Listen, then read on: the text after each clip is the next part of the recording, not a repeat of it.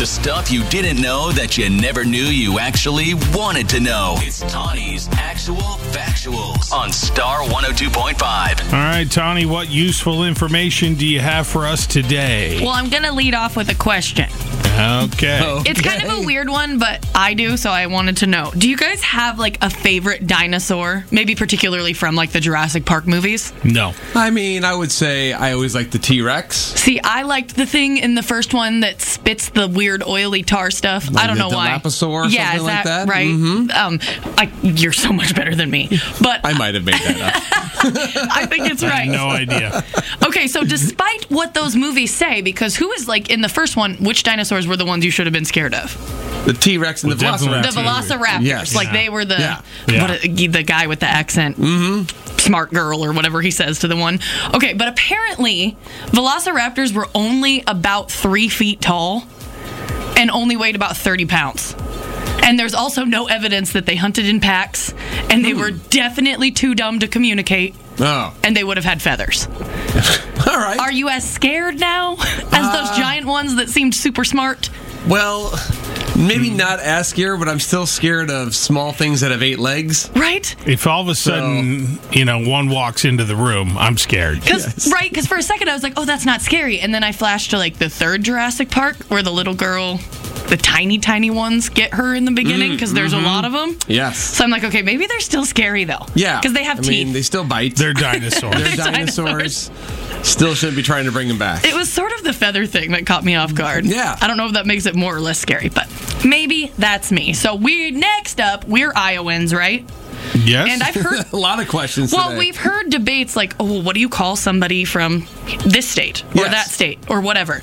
Did you know the U.S. government actually has a guide for the official name of a person from any state? Oh. From Alabamian to Hawaiian resident, because apparently that's not as nifty. Okay. And then this one got me.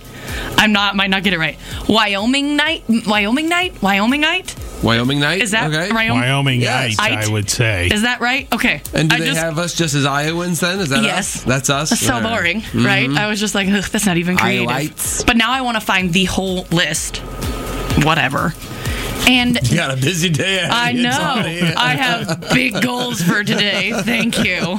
Weren't you complaining about math the other day because you never used it in Yes. your adult life? Well, here's another thing you won't use. I'm from Wyoming. Oh, are you a Wyomingite? I feel like that's the whole point of this.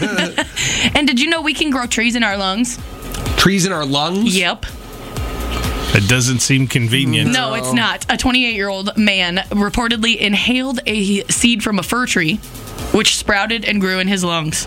And the doctors thought he had a tumor until they opened him up and there was a tree growing inside of his lungs. So be careful where you're breathing. I guess. I'm going to need to see a picture of this x-ray. I will find you What one. what do you think you're going to see? I'm going to be disappointed. Well, the x-ray is I just going to wanna- look like a mass. Did they take photos when they opened him up? that's what Because I mean. that would be I cool. wanna It's an see- X-ray. Yeah, I I wanna can see never tell something what on a I'm, leaf. but I'm never can tell what I'm looking at. Unless it's a coin or a key. Right. And then I have one more that I wasn't planning on sharing, but this caught me off guard. I've been looking up like Halloween ones for a little later, and there's this USA Today article, and it's all these cool Halloween facts, but like number 6 is specifically Des Moines related, and it says Des Moines has an hilarious tradition called Beggars Night. And I was like, what? Isn't that like a thing? No, I think growing up in Chicago, I never heard of I it have until I lived came to other Drake. places, and it's a thing there too. So Okay, see? Halloween to me, the argument over Halloween drives me crazy. Okay, people act like what we do here is just so like outlandish. It's not on the 31st, and they I call know. it Beggars Night. I'm like, no, I have lived other places where they call it Beggars And it Night. even says it's similar to Trick or Treat, but it's not the same. But I'm like, how is it not? Because Beggars Night requires you to tell a joke or blah, blah, blah. And I thought that's what Trick or Treat, I don't know. But I was really caught off guard that somebody thought that was unique to us. Well, like I said, I had never heard about it until I came to Drake. Really? Yeah, never had heard of it. Did you say we're going trick-or-treating? But and then to Ken's point, though, I was like, okay, sounds good. You lived in one other place, right? Yes. Yeah. So, Well, But yeah. 50% of the places I've lived, I've heard of Beggars Night. Okay, so the USA Today has no idea what they're talking about, and we do. End of story. right. And those are my facts. Thanks for hanging out. Everything you didn't know, you wanted to know. Tawnee's Actual Factuals on Star 102.5. Hear them again at star1025.com.